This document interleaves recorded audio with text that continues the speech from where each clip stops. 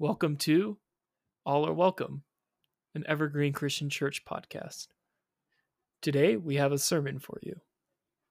Please join us in listening. A reading from 1 Corinthians 13. If I speak in the tongues of men or angels but do not have love, I am only a resounding gong or a clanging cymbal. If I have the gift of prophecy and I can fathom all mysteries and all knowledge, and if I have faith that can move mountains but do not have love, I am nothing.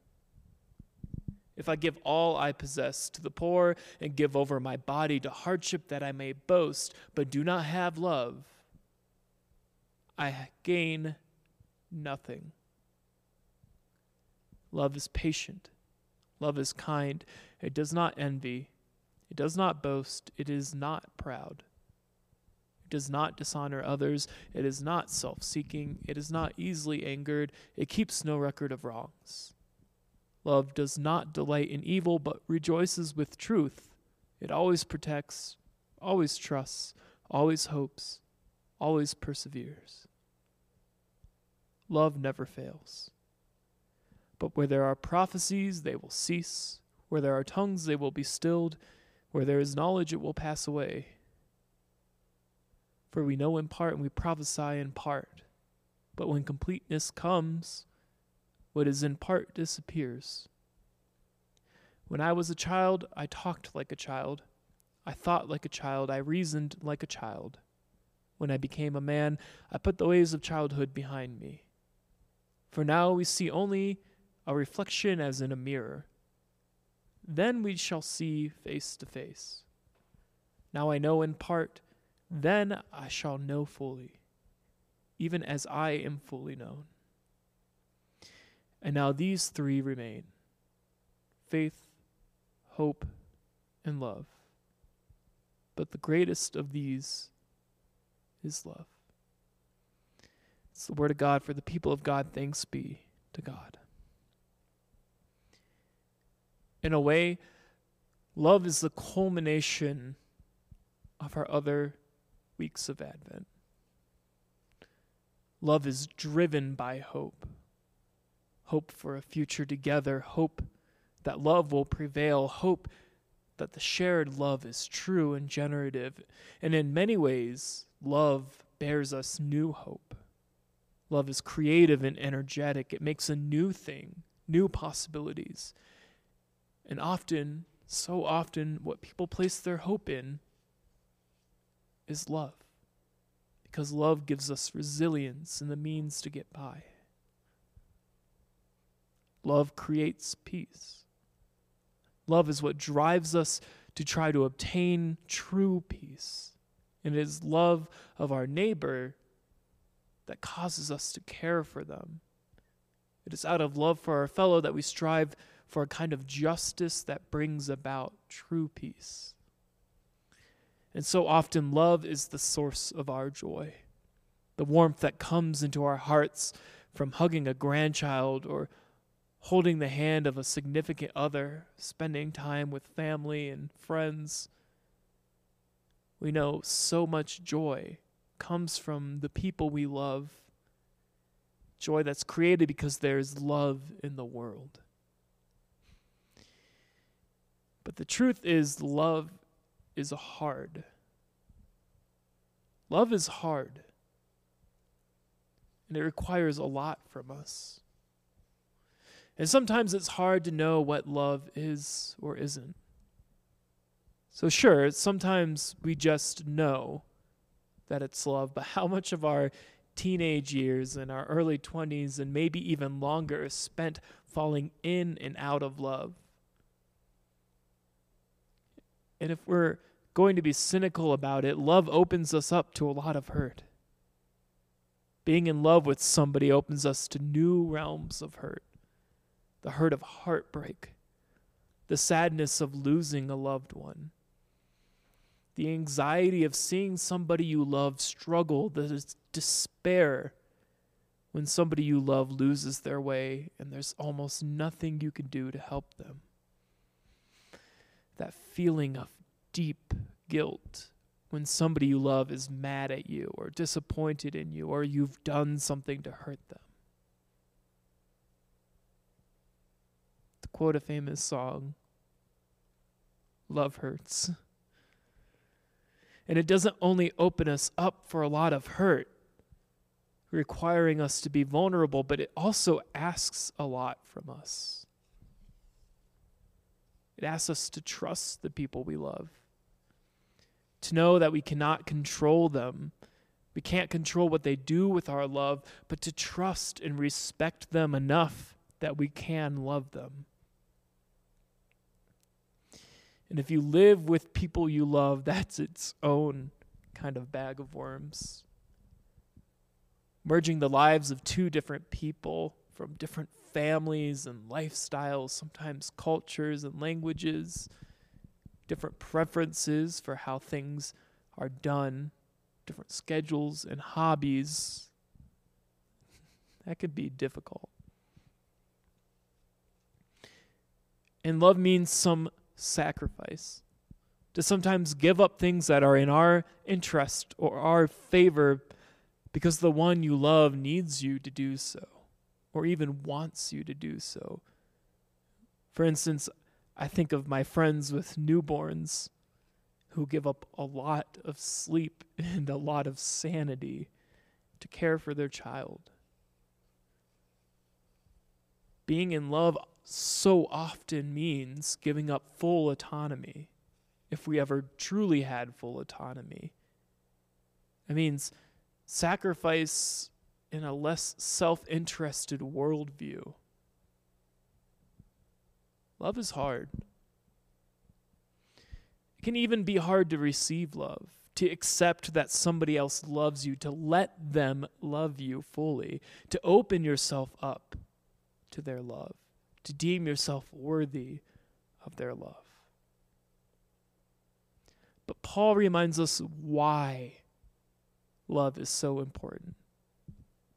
If I speak in the tongues of men or of angels, but do not have love, I am only a resounding gong or a clanging cymbal. If I have the gift of prophecy, it can fathom all mysteries and all knowledge, and if I have a faith that can move mountains but do not love, I am nothing. If I give all I possess to the poor and give over my body to hardship that I may boast but do not have love, I gain nothing. I think one of the reasons why love is so hard is because we don't have proper language for talking about love. The Greeks had several words for love, not just love. There's the word eros, which is a erotic kind of love, a passionate, usually sexually passionate kind of love. There's philia, a kind of deep, abiding friendship, like the love between comrades. Also a form of philia called storge, a kind of love between a parent and a child. There's ludus, it's a playful kind of love, the kind of love shown by friends bantering in a bar or two people flirting with each other. Now the Greeks didn't use this word, but from a Greek understanding, pragma, which means a long-standing love, popularized in the 1970s by a Canadian sociologist who talked about a mature and realistic love found often between couples who had been together for a long time, a kind of compromising to make new things work, to make life work. This kind of love that maybe the Greeks themselves did not use, but I see, for instance, in my parents. And there's philatia, self-love. And now this could be a warped self-love, like narcissism, or it can be a very healthy self-love, like a kind of self-confidence. And agape, gift love, as C.S. Lewis called it, a kind of universal loving kindness, a selfless love, a love you could potentially have for people you don't even know. Also can be translated to a kind of love feast, a bounty of love. I think all of these kinds of love are important to have in our life. And no one person or one thing can be the source of all these kinds of love for us. Different relationships are going to feed us in different ways. And I wish we worked harder to recognize the ways we need to show these kinds of love to each other. I think for men especially, it's been stigmatized to say, I love you to friends. And I think maybe that's starting to go away with my generation on, but men so often have trouble showing their friends that they support them and love them, that there's a kind of philia between the two of them. And many people struggle with philatia, with love of themselves. They do not love themselves because they have not been shown love by others, or they think self-love is conceited, but the reality is that love for ourselves enhances our ability to perform the other kinds of love. And I think if we had a little more ludus, we could lighten our lives, be a little more playful and less serious about things. And knowing that eros is a kind of love and being able to identify that can help us to have healthy relationships with sex and passion. And also building relationships with pragma in mind can make those relationships stronger. But agape is maybe the love that's missing most in modern American society. Studies on empathy have shown that empathy has declined sharply over the last 40 years.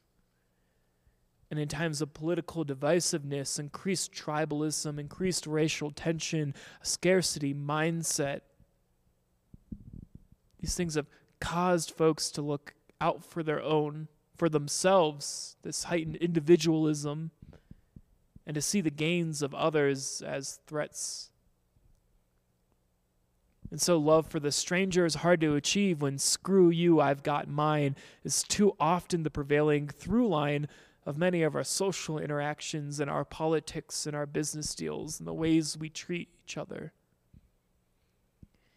And this pandemic has been an exercise in seeing the ways people do or do not partake in agape love, doing something out of love for the stranger.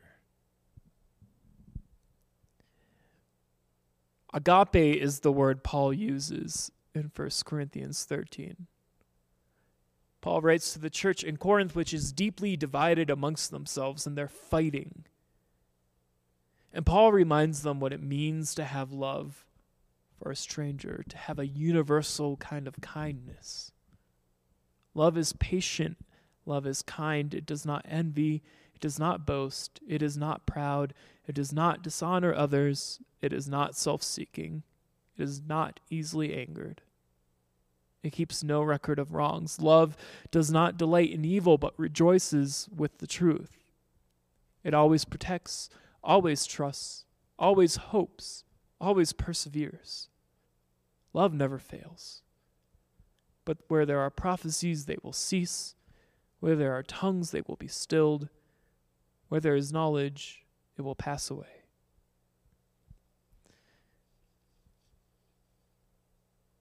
In Paul's letter to the church in Corinth, before this chapter, he talks about many of the disputes the church has. Disputes about women in leadership positions or wearing head coverings.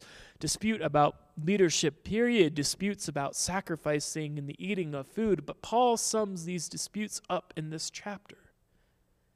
A reminder that their way of being in the world is cemented and focused on love, agape love. These things they are disputing about. What matters is how they do or do not fall into this category of love. Now, I think we can all agree Paul's aspiration for the church's love is just that, aspirational. This is because Paul's vision of love are based off the kind of love that God has for us. Our imperfect ways and forms of love are modeled after God's perfect love. God's love is patient and kind. It does not boast. It does not fail. It will outlive our tongues and our prophecies. And God's love is for us,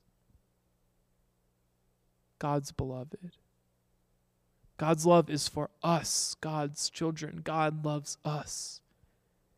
And there's nothing we can do to earn that love, and there's nothing we can do to lose that love. God, in God's grace and mercy and God's love, gave us Jesus Christ, divinity in flesh, which is in itself unexpected. Jesus Christ, in grace and mercy, in Christ's love for us, emptied himself, died on the cross, and out of love for us, gave his life. Out of love for sinners and saints. And there's nothing we can do to earn that love or to lose it. And that is unexpected. 1 Corinthians is also the letter in which Paul writes that we believers are part of one body, the body of Christ, that each part of the body is special and has its place and cannot say to the other part that it is not needed.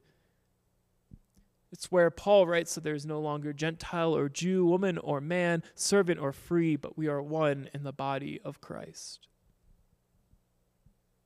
And as we are the body of Christ, we must act like the body of Christ. And Christ's body was beaten and abused. It was killed. He emptied himself out completely out of love for strangers.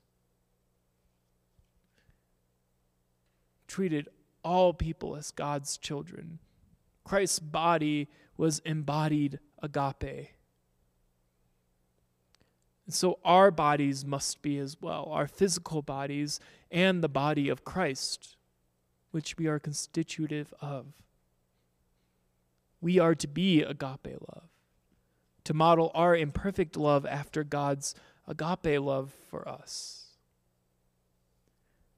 Paul writes, I have the right to do anything, you say, but not everything is beneficial. I have the right to do anything, but not everything is constructive. Paul acknowledges, as Christians, we have the right to do anything, but we have the spiritual duty to do agape. Church, we have received an unexpected love, but we are also to be unexpected love, unexpected agape. We are to see the stranger as God's child, as our brother or sister or fellow body part in this body of Christ.